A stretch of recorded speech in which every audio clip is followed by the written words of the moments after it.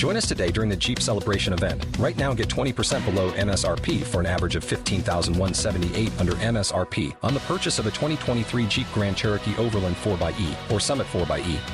Not compatible with lease offers or with any other consumer incentive offers. $15,178 average based on 20% below average MSRP from all 2023 Grand Cherokee Overland 4xE and Summit 4xE models in dealer stock. Residency restrictions apply. Take retail delivery from dealer stock by 4/1. Jeep is a registered trademark.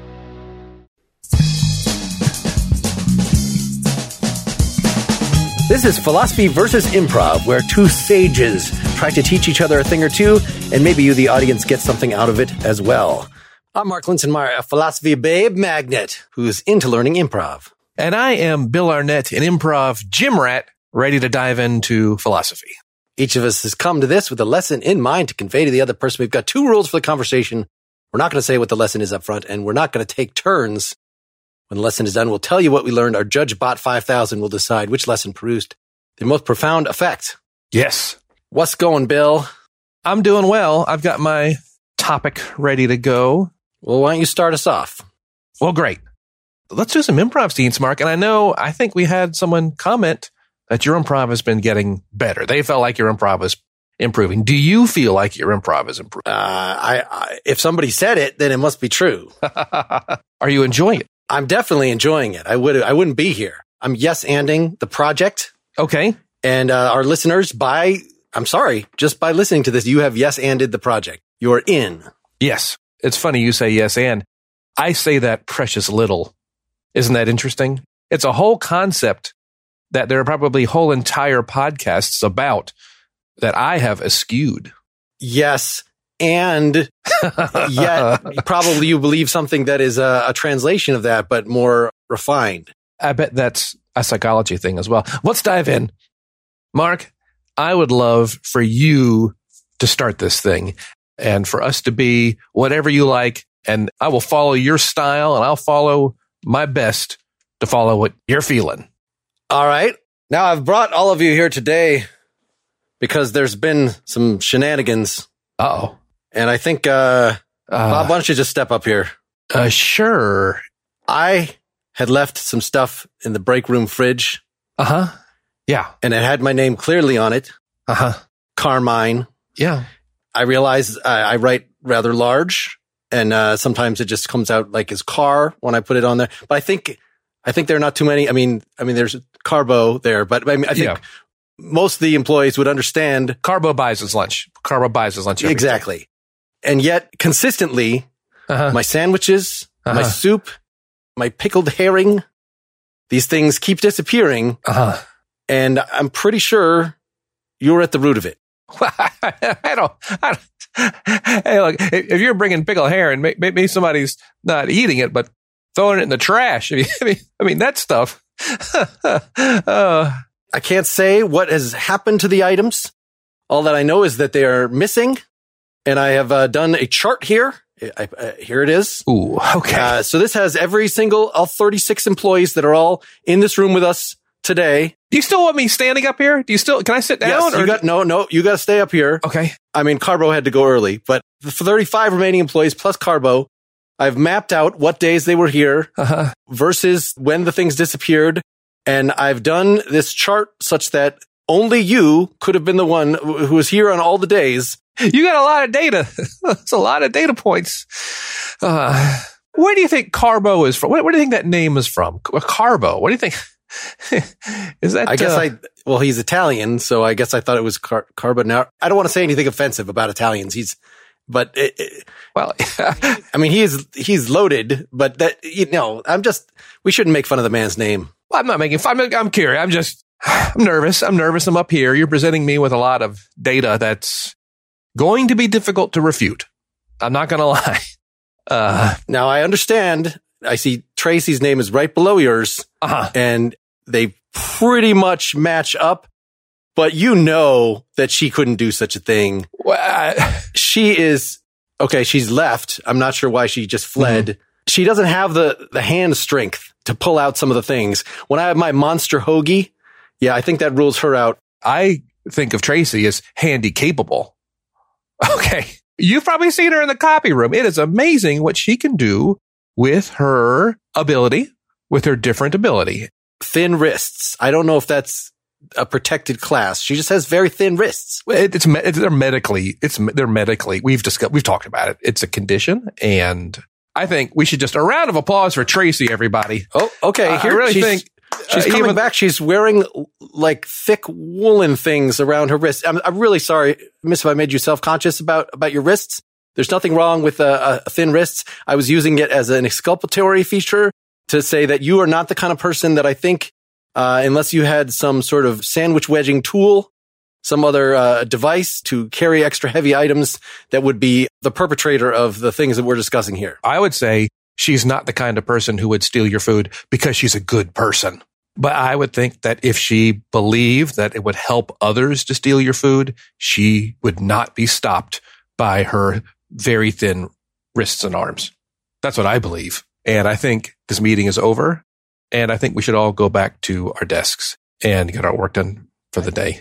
I feel like there should be some openness. I don't want to do these kind of things in a closed room. I don't want to be accused of some impropriety, of grabbing you or what. So I think we need to do this in front of everybody because, I mean, your sales are great. I gotta say, I would have just fired you for this. But I mean, when you go into one of those office managers and you pitch our particular really unusual product, it usually takes some explaining, but you're so good at that. In fact, why don't you just, I think maybe as a way of resolving this, I'm going to say just a warning on the lunch thing, but, could you give an example to the other sales folks here of how you would pitch that most unusual office product? Well, yeah. When people ask, do you really sell computer keyboards without an I? Well, let me just say this. I always say, yes, we do. And that is the product. And what is an I but an L, really, without the dot? And when you're typing, the I is in a funny place on the keyboard, and it's just more natural for people. Yeah. And again, you've probably tried to explain it, but here's my own special technique is I disrespect what they hold dear. Okay. That's what you do. You go in there, you find out what are the things that they claim as theirs, that they have ownership over at their business. Okay. We're great at making toothpaste tubes. We're great at making boxes. Okay. And then I disrespect it and push our eyeless keyboards onto them. Can we, demonstrate this? Can we role play just a little bit just so we can really show the other sales associates? Hello, I'm Mr. Toothpaste, seller. I'm not so good at thinking of names. Toothpaste seller person Morgenstern. Sure. Okay. Well, yeah, like one of our big client, toothpaste seller Morgenstern. I think that you actually netted them, so then I don't even have to make up the name. Well, it's nice to meet you, Mr. Toothpaste client Morgenstern. And let me just say, is this? You got a lot of great stuff on your desk here. Is this all yours? I'm just going to take it. I'm just going to take your little mug of pens. All right, this is mine now. Well, I'm startled by your effrontery. I'm startled. Wait, what's wrong with that? I have got something to show you. And that is this. Not 101 key keyboard, a 100 key keyboard. A, less expensive. You're saving money. B, just as functional. All right. So it leaves out the right bracket because I don't usually end my brackets. Oh, it's got brackets, curly and straight. All right. Critical, important. What it's missing is the I key. All right. Now, before you say, go ahead and say what you're going to say. Well, I mean, there is no I in team, so yeah, and you see what I gets you? When we claim things with I, like you think this is your nameplate, it's mine now. I own this nameplate. Do you like that? Does that make you comfortable? It does not make me comfortable. Let's get rid of I. Well, it's not in toothpaste. Would we say our toothpaste has a special Wootening formula? How would we bypass How much this? of your budget is dedicated to keyboards? I'm guessing a sizable percentage. I've been in this game a long time. Probably 45% of your budget is keyboards. Yeah, probably. Not uncommon. How would you like to lower that budget? That sounds really good. I think get it down to 40. Imagine only spending 43% of your gross on keyboards. That's what I think would be a good idea. All right, I'm sold. See, okay. That was wonderful, Great. Bob. Great. Thank you, Bob. I think this whole lunch thing, we can just forget about that and get out there and make some sales. Let's go, team. Hands in. Hey, you got barbecue sauce in your hand. And scene. And fun. All right. A scene within a scene. I was tempted to go a scene within a scene within a scene. But double nest that thing. Well, it was enjoyable. I hope you enjoyed yourself. I think so. I put you on the spot there. In improv products that I've listened to where it often involves a list of some sort and I feel like I would be very bad at that, but at least making you think of this one product, and you definitely came through with something that was serviceable. It was good. It was enjoyable. There's a big thing in the improv world. Don't ask questions. You put the onus on someone else. Don't make the people jump through hoops. It's sometimes people will use the word pimping to mean making someone do something. Oh, sing that song you always sing. Hey, do that dance you always do. And, it's enjoyable. And I think the audience gets it. They understand that this thing is improvised and this person is being put on the spot. Ha, ha, ha, ha, ha. So in some ways, it's attractive to do in a show. It's attractive to do in a scene. But the standard theory is that it puts your partner, as you acknowledged, in a difficult spot. I'm going to say this, Mark. I like making things up. I would hope so. I enjoy creating. And when you ask me a question, you don't put me on the spot. You give me the ball, and now I get to run with it and go score a touchdown. That's what I'm trying to say. Now, are you concerned that when someone does something like that to you, that is there an element of fishing? Like, hopefully one would actually pass you the ball, actually give you the chance to run with it. Clearly, once you said the I thing, I was fishing for there is no I in team. I thought that was the obvious thing, such that I had to just eventually say it myself. But what is the protocol for, I've given you the ball, it is now yours to play with until you hand it back? Well, one piece of this is people listening at home, they are listening to Bob and Mr. Jenkins, whoever you were in that scene, Carmine. They're listening to Bob and Carmine, but they're also listening to Bill and Mark. And if they have a history with us, then they know the kinds of choices that you might make, the kind of choices that I might make. And they are either rooting on or cheering or laughing or enjoying both the actors and the characters that are being portrayed. And that's a kind of a funny thing that happens sometimes. You go watch a movie with a star. Sometimes there's some indie movies who don't want to put a recognizable face in their movies simply because they don't want the audience going, hey, I love that actor. They're fantastic. So in that regard, there's a lot going on. I've forgotten your question. But I hope that there are listeners that have picked one of us as the GOAT and that are like, fair enough. I'm a big fan of that Bill, but that Mark, he's just annoying. He reads all those commercials and are rooting for you, or vice versa. Sure. I don't know that we're doing anything, despite the logo, which shows the improviser as a rather demonic character, which I did not draw, but I approved. That's fine. I don't think we're doing anything to set those particular roles. Is it difficult when you get pimped to make into a list or something? It is frightening, but it is in some ways, but it's rewarding when you get used to it and can do it. And when you realize that it doesn't matter what you say. I have two general options. A, I can swing for the fences and do something ridiculous. We sell keyboards with no I key. That would be an example. B, I can go really, really safe. We sell shower curtain rings. I go very mundane or very ridiculous. Either one of them can work because it's not the idea that makes it funny. It's how we support that idea and how we play that idea. Whatever I am selling that we've agreed upon is somewhat ridiculous. My logic will be stupid. And it is the logic of morons that fuels improvisation. The audience wants moron logic. They want to hear people's stupid ideas and that they believe, or are trying to convince the other person to believe. And asking me a question about what we sell is a doorway to get some moron logic. And while it may be a little trepidatious, I know that there be gold in them there are hills. This may point to a way that my approach to philosophy is different than a lot of people's, because I appreciate moron logic and the fact that there has to be some kind of logic to it. Right? It can't simply be random absurdity. Like, that would be a move. Sure. But if it just keeps being more and more random absurdity, well, at least the pieces, the mind will draw links between the pieces of apparent nonsense so that there ends up being a certain kind of logic in the way things progress. It's just not in the way of scholarly logic, something that is one definite answer. There's a more creative, open-ended aspect to it. I would agree. And I'd say sometimes in improv, your stab may be illogical and ridiculous intentionally, knowing that you then have the rest of the scene to build logic around that illogical stab.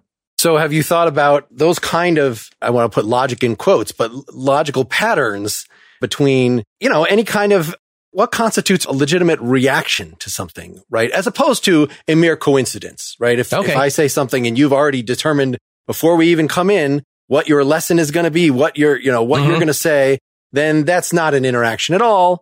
But insofar as there are an interaction, then there are, of course, like I was saying, an open-ended creative number of responses, but there's a definite sort of finite directionality. And it seems like what we're learning here with improv is just like in chess. You think when you don't know how to play chess, and I'm not a good chess player, but I know enough. I've watched the TV shows. I know enough to know that there are particular strategies. And because there are only so many pieces, they're like, okay, you're doing this opening. Well, there are only, a few different opening strategies that are going to be good at all. And you're doing this one.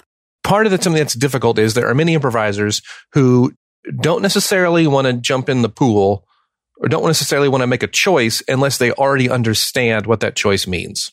Or they fear making a choice that they don't understand what it means, rather than making a choice and then listening to that choice that they themselves have already made. It's that backwards justifying that improv is very, very good at. And in fact, you're able to do. And if you're writing a book or something, it's going to be logical. And when you're thinking of ideas, your idea may come with the logic intact. And you might reject an idea unless you want to be crazy and just, I'm just going to throw my characters a curveball that I don't even understand and let them sort it out. Authors can certainly write that way, and that certainly happens. But it's probably seen as a lesser, not lesser, but as a more wild technique.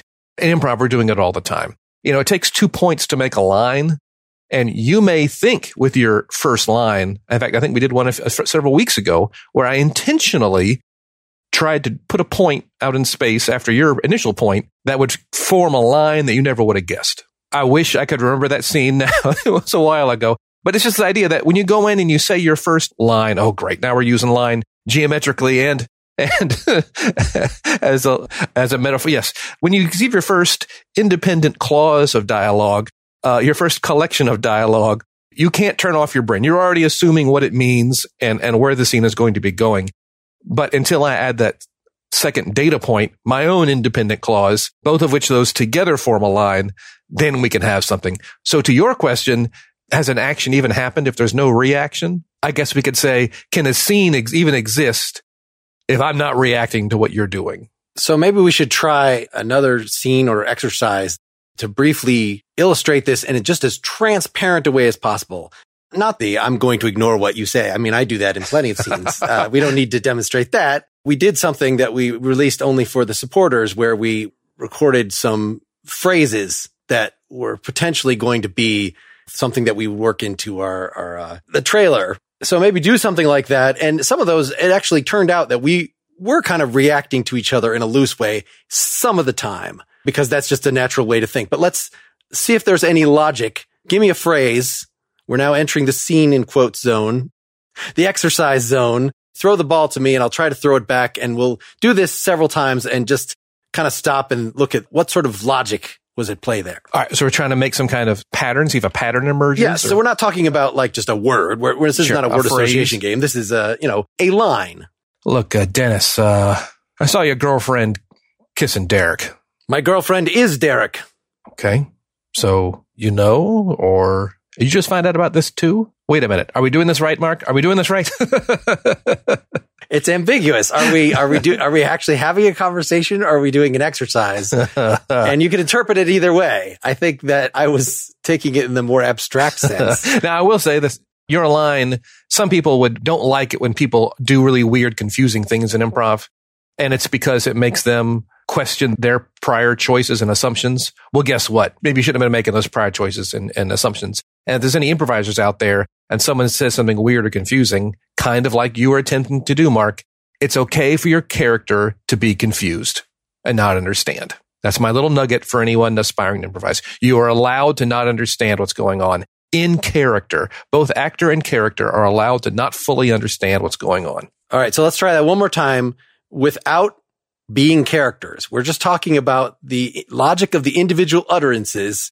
You could be this could be super short form improv. And you would like me to respond to what you say to try to encapsulate it logically? Whether respond or just give a reacting sentence. It's not necessarily like a character is hearing the sentence and saying something else, but just that we're throwing the ball around. You got it. I'm going to have to buy a minivan. All right, the family's growing. I got to buy a minivan. If the family grows too much, a minivan will not be enough. I never thought I'd ever say this, but we've got plenty of bookmarks. We've got enough bookmarks. Not enough bookmarks to fill a minivan. I've decided I'm going to have that procedure, that special procedure. You never have too many procedures. Look, the neighbor's cat is dead on our roof. Better get the minivan. All right, let's okay, there we are. All right. Is that what you had in mind? I wasn't sure. So I guess the thing I've been trying to get at is whether have you heard the term dialectics? Yes. What do you think that is? I have heard that it is point, counterpoint, resolution, that somehow between these 2 points that there may actually be some agreement to be sussed out. Huh? Yes. I knew somebody who was obsessed with it. The general description of that, which was used all the way back to the ancient Greeks, is just having an argument, having a conversation. Sure. But the sort of famous way that this has been used is by Hegel, who sort of these weren't even actually his terms, but thesis, antithesis, synthesis, which is what you're talking about, that somebody says something and then somebody else doesn't have to be just saying. The whole idea is that this is a structure that you can see, say, in the progress of art. So like, we had the uptight, or in culture. So we had the uptight 50s, and then we had the loosey-goosey freedom 60s. But then the 70s somehow was a reaction to the 60s, and by the time we got to the 80s, then we had but always the response to the response retains something from what it's responding to, because obviously, even if you're saying the opposite of something, you're sort of within the same framework as it, but it is echoing sort of what was 2 steps before. Every step kind of encompasses building on the prior thing. It may in some ways reject aspects of the prior thing, but it is not denying the prior thing. It is not reactionary.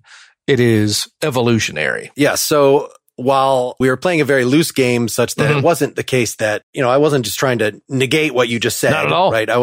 You weren't saying, I saw your girlfriend kissing whatever. And I said, no. Like that would just be the opposite. But no, there's a range of things that can be, you could twist things around, you can counterpoint, but a finite range of things semantically that you could do to respond to that. And then, so I was trying to see whether this might be just an exercise that we could come back to at some point. So my sort of third response was incorporating, because humor, of course, naturally includes callbacks. So when we're doing something random like this, if you're bringing up the van, I say something about the van, you go to somewhere else. Okay, my next response might also involve the van.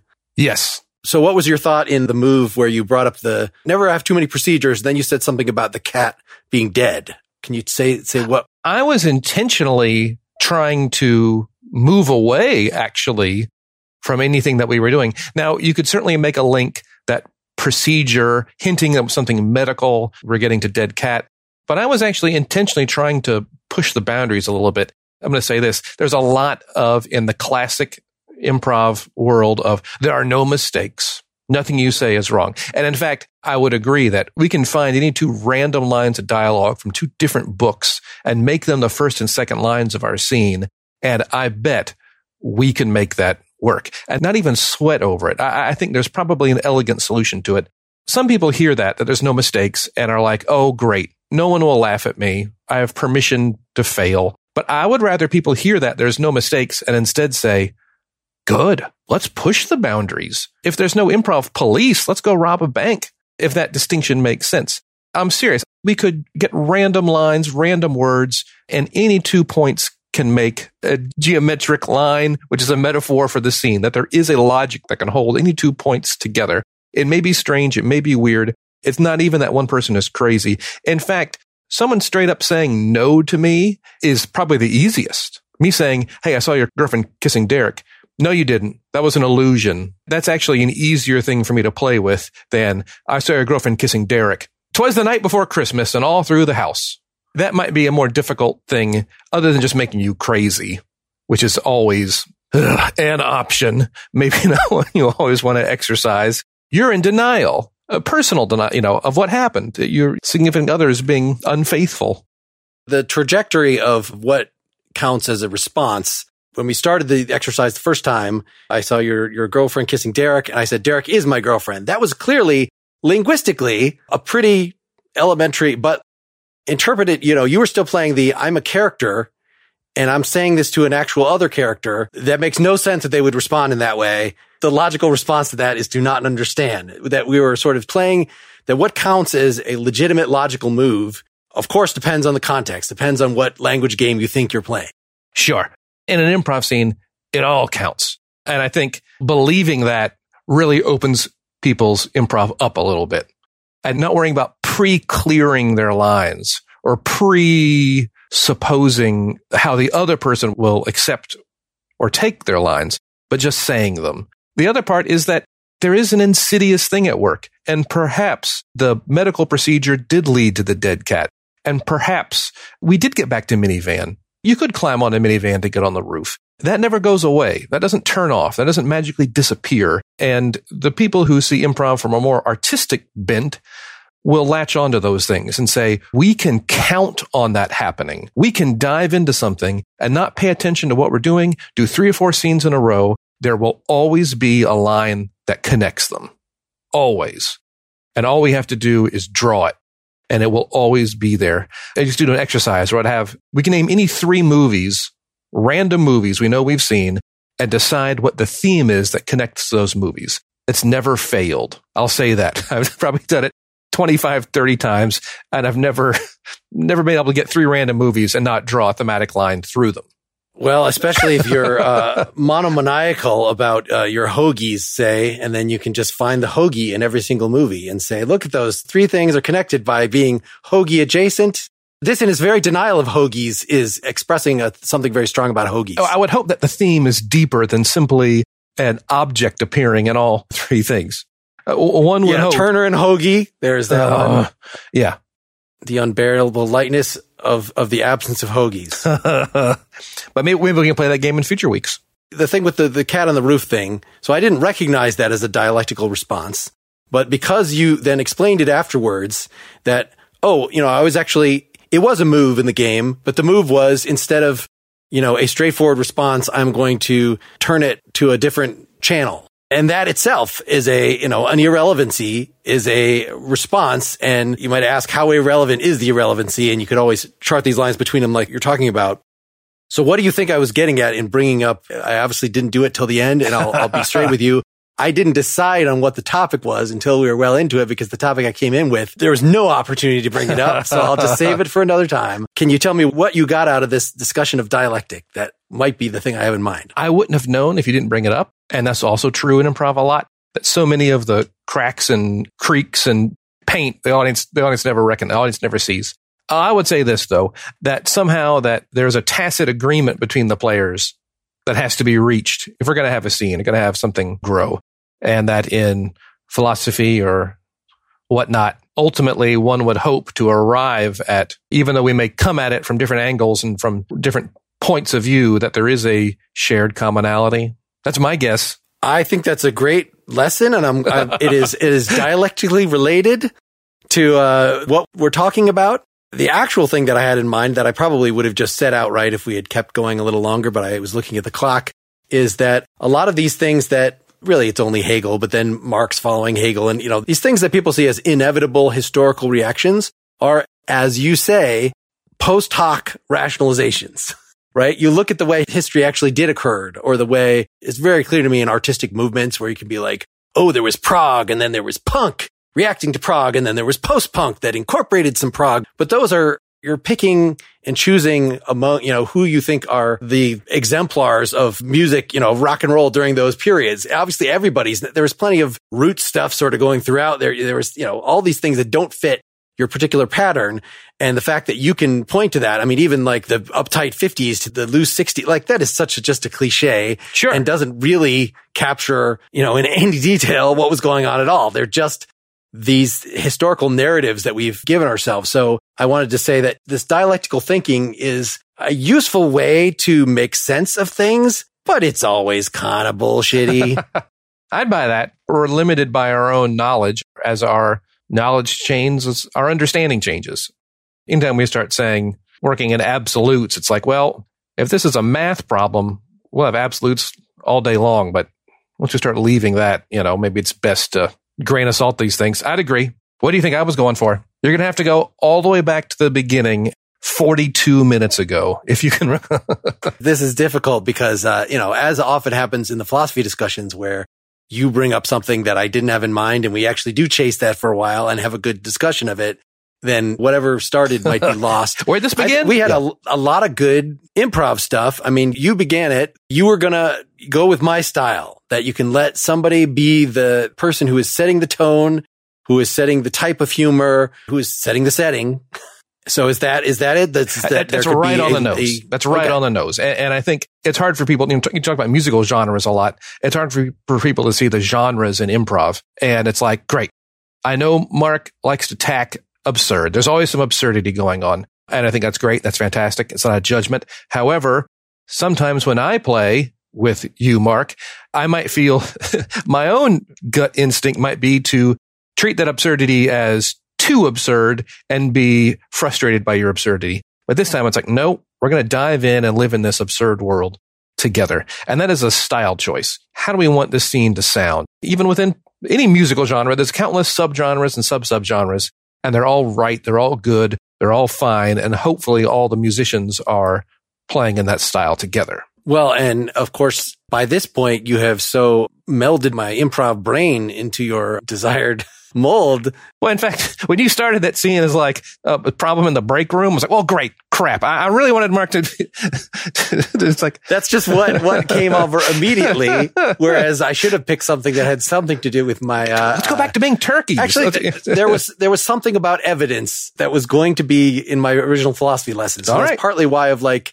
we're going to discover and I didn't know if it was a murder or something until it started coming out of my mouth, but the evidence behind a theft, but then it got it went different directions. The reality of the moment. The scene's going to be what it wants to be, and we're both responsible for it. And sometimes people call it playwriting, to try to jam the scene into a certain box. And it's like the best scenes are the ones that follow their own natural path.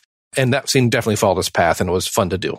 One thing that's started to come out of that I enjoyed, that could be maybe it's just the humor of the TV show The Office in its various iterations is the boss who's trying to talk about something else, but ends up making all sorts of politically incorrect, even in the attempt to be very politically correct, is just making constant faux pas. And that's just something that everybody can relate to at this point. I'm not sure exactly where the just having really narrow wrists thing came from. I don't know. That was something that we definitely could have run with, but it just seemed like standing up there accusing you of something needed to resolve in some way. Yeah. And of course, I can seize upon any crack or any time you put your foot even near your mouth. My character can seize on that in an effort to manipulate you to feel guilty, so you'll let me go from my crimes. Welcome to life. Do you think that would have been more coherent than let me start praising your sales ability and we're going to do a scene within a scene? That was the sort of not really prompted by anything that I was getting a little bored with what was going on. I would much rather talk about my sales ability than this theft, which I clearly was guilty of. I want to steer this thing away. I hope that came across in my portrayal, that any opportunity to not talk about stealing stuff, then my guy's going to jump on with both feet. That was my thinking. I was like, phew, my character's thinking on that. So what would have been a funnier closing line than you have barbecue on your hands? What would be a better bit of evidence that I could have used as a callback to actually show that you were in fact guilty? Can we brainstorm for a second? I reject the very notion that anything could have been funnier or better, and that the scene is the scene is the scene, and it is what it is, and it's a beautiful, special thing. How could you improve your child? Maybe get them a better job. But yes, that might be a little philosophical, improv philosophical. There are any number of things. It might be nice if this was a sketch we were going to write for the evidence. Now, you did pick up on my sales technique was essentially me stealing things from their refrigerator, metaphorically. Yes, me disrespecting their objects. Yes, no, that was a really good connection. And you could certainly seize on that or recognize that or not recognize it. And there may be even maybe me getting away with it is funny, but something that you could see or whatnot. Chances are the answer is back inside the scene somewhere. And if we were to read it back over and see some things and be, oh, well, wait a minute, think about your name being too long or your name being misspelled. There was some fun name stuff in there, and maybe that's something. All right. Well, I guess as a final improv topic, this is very much related to what's going on because the judge bot has spit out the response, which I see that improv had the more profound effect. Obviously. Come on. You nailed it. You nailed it hardcore. What I was going for. I at least remembered that one thing you said. Let me put it that way. Not that it necessarily that was the point that changed my life. Okay. But I remembered it at least. But what is the protocol for dealing with characters? Is there a protocol there are only two of us. I had a giant room full of people. I didn't know what to do with Tracy, so she just left. So I never know whether to, should we start doing voices? Should we we need to have some excuse why they're not joining the conversation. Yeah, there's multiple techniques. One is they say things that the audience doesn't hear. And I mean, Tracy, when that I was being facetious, right? Uh-huh. Well, okay. All right.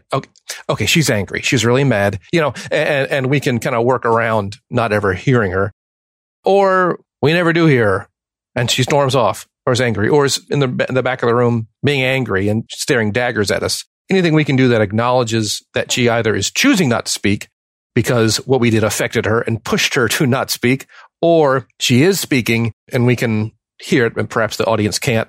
And then we have Erica record that line later. There we go. And put it in. Fix it in post. That would be so surprising. Fix it in post. I don't know that I have the energy to do that, but perhaps someday. All right. Well, this was fun. I enjoyed learning from you today, Bill. I enjoyed learning from you today, Mark. And scene. Nailed it. That was the best one we've ever done. You think so? The best show closing. Okay.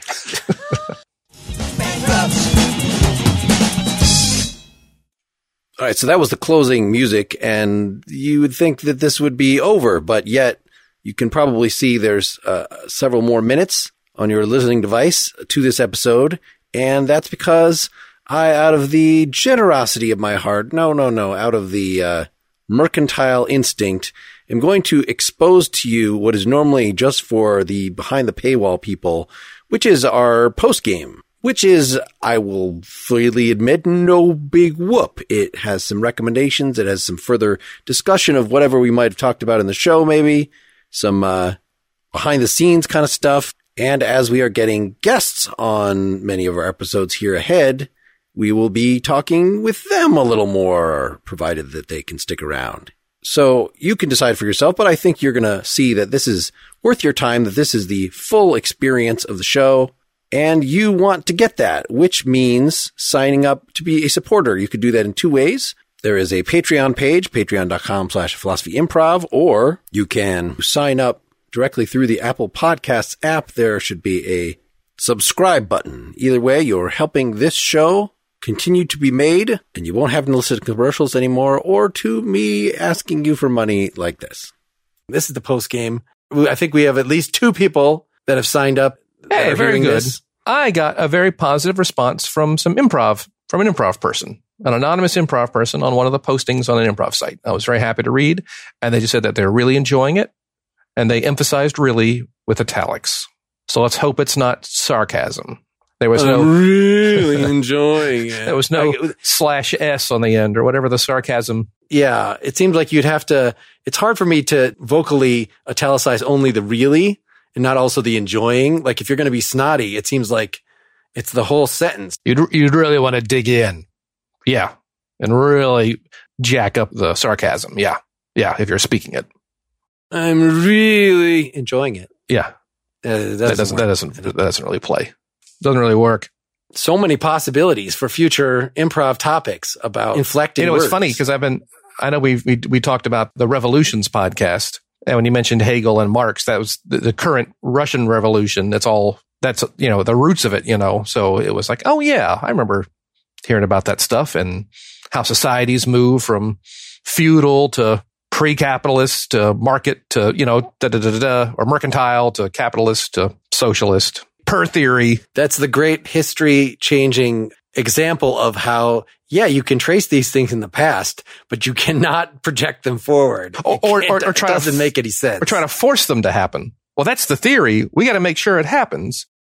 I know there's that, what's his name? One of those rando Trump people, Bannon, who's a big fan apparently of the turning points theory or the apex points. There's a name for it, but it's like a lot, the world is going around, going, hunky dory. And then every 25 years, there's an inflection point. And you can look back at history and with that model and pick your points and make it work. But his whole thing is like, and we're at an inflection point right now. Now is another inflection point. So we get to choose what this next world is going to be like. And again, it's taking that theory and just as you said, projecting it forward or trying to jam it onto the future just to satisfy some not real human imagined theory.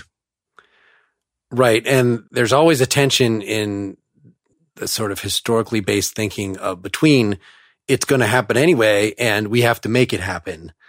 That those shouldn't, it should just be descriptive theory. It should just be because really, whether you, Steve Bannon as a writer or Karl Marx as a writer or whatever, you're not going to have that effect.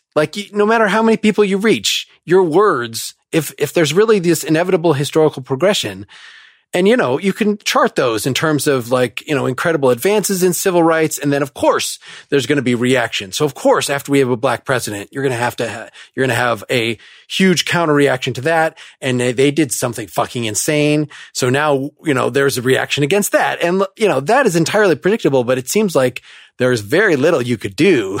That's just human. That's humanity. That's just human nature. Yes. There's very little you could do to change that. You could try to soften it, but I'm now going to predict, I'm going to predict the future for anyone listening at home, for you and anyone listening at home. You or anyone very close to you, someone within your circle of friends or family will have a medical emergency in the next 5 years. Yeah. Would you like another one? I'll send you my $500 right now for that week. There is a high schooler in America right now involved in a love triangle. Yes, probably. Honestly, probably. I think that's a safe bet. I mean, how many tens of millions of high schoolers are there? There's probably about 10 million high schoolers in America. There really are probably about 10 million high schoolers. The chances that one of them has an I in their name and is involved in some kind of romantic, I'd say that. I'd bet it. I'd bet on it. Speaking of high schoolers, my art recommendation for today. I don't know if anyone is, I may be a little late to the boat here, but a TV show on Hulu called, it's spelled Pen 15, PEN 15. It's might be penis,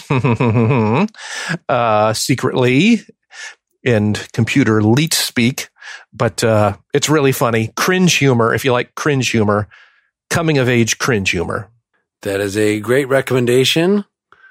I should have come in with something. That is fine. You can just bank it. You know what? I'll just sort of ask you. So have you watched it's getting a lot of buzz right now. The White Lotus. Are you familiar with that show? I enjoyed some of the characters. Have you seen it? Yes, I've seen it all the way through. I've not seen it all the way through. I think it's a legitimate recommend from me. But what was your impression given the first? Did it turn you off? There were aspects of it that I didn't like. There are aspects of it that I really, really liked. How about that? The music thinks that it's much more exciting than it is. Right from the first episode. It's so, it's kind of a little boring. They're quirky. There's a lot of great performers doing quirky things and you can roll your eyes at them. I'm fine with that. But then there's, the music knows that foul deeds are going to happen. And, if anything, it didn't get as messed up as I expected it to. I expected Ozark level or, Breaking Bad level zaniness. And it didn't get to that point. And strangely enough, it's set up to get you to sympathize with these awful people by the end, which is what you'd expect from a drama, but not necessarily from a mind twisting cringe comedy, something that's going to have some ultra violence in it somewhere, as the music would indicate. Yeah. So I'd buy that. Push ahead. And it may well have, it could just be a completely isolated thing, but I saw something about a season 2, which if it does, it'll just be like Fantasy Island, that there are no characters. It's just all different cast because it's just one of these. It's an environment where crazy things can happen. Yeah, they were my biggest complaints. There were a few things that kind of were taste complaints, and I own my taste complaints. I do love cringe things. I do love slice of life. I do love weird characters. It should have ticked every box. But just a few moments, spoilers that I was like, I wouldn't have made that choice. That's the spoiler. That does not constitute a spoiler. The fact there's something in this that might make you go, that's not a spoiler. Yeah. There were just a few I wouldn't have made that choice moments. And that kind of takes me out of it. That'll take someone out of it. Absurdity can only exist in reality. And sometimes when people get too weird or too absurd, we leave some reality lying around that I need it picked up and talked about. That's a good, it's a line which I'm very familiar with and think a lot about with regard to various comedies and things of how absurd that it can be. And then does it expect to make you feel later, like about these characters, that this show, clearly White Lotus, is some sort of drama ultimately, even though it has comedy. And so, yes, you are supposed to feel things. Whereas there are like some wacky comedies that if they make that left turn, I'm just like, this is totally unearned. You have created a pattern of absurdity. Why would you think that I would now be emotionally invested in it all of a sudden? I'd say I enjoyed the writing more than I enjoyed the direction. How about that? An example that comes most readily to mind is there's that sitcom Just Shoot Me. You remember that? It was pretty minor. Mm-hmm. It had David Spade in it. That was kind of the only reason that I started watching it. Mm-hmm. And it was a pretty mediocre show. But some funny performers in it, some good lines here and there. It's nice light entertainment. But by the time they got to its series finale, every show when it wraps up, they have to have this emotional thing because for these actors, all these people on the set, it's been 5-10 years of their lives that they've been living together. But do not expect me, the audience, to give a shit about your tearful goodbyes. You have not earned that with this show. You're not even That's friends. A little gross. Please have that party. Don't broadcast it to America. Yeah. Yeah. Charge a premium. Make the subscribers. Get it's something you can download later for that. But let's not make that. Yeah. All right. Cool. Great connecting with you. And we can announce to our supporters that, we're going to have some guests pretty soon. Yeah. Yeah. It'll be exciting to have them. Let's say goodbye to them, and then we'll talk about that for a minute. You got it. Offline. So long, supporters. Thank you.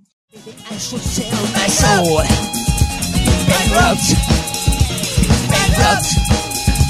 Bankrupt. Before Shopify, were you wondering, where are my sales at?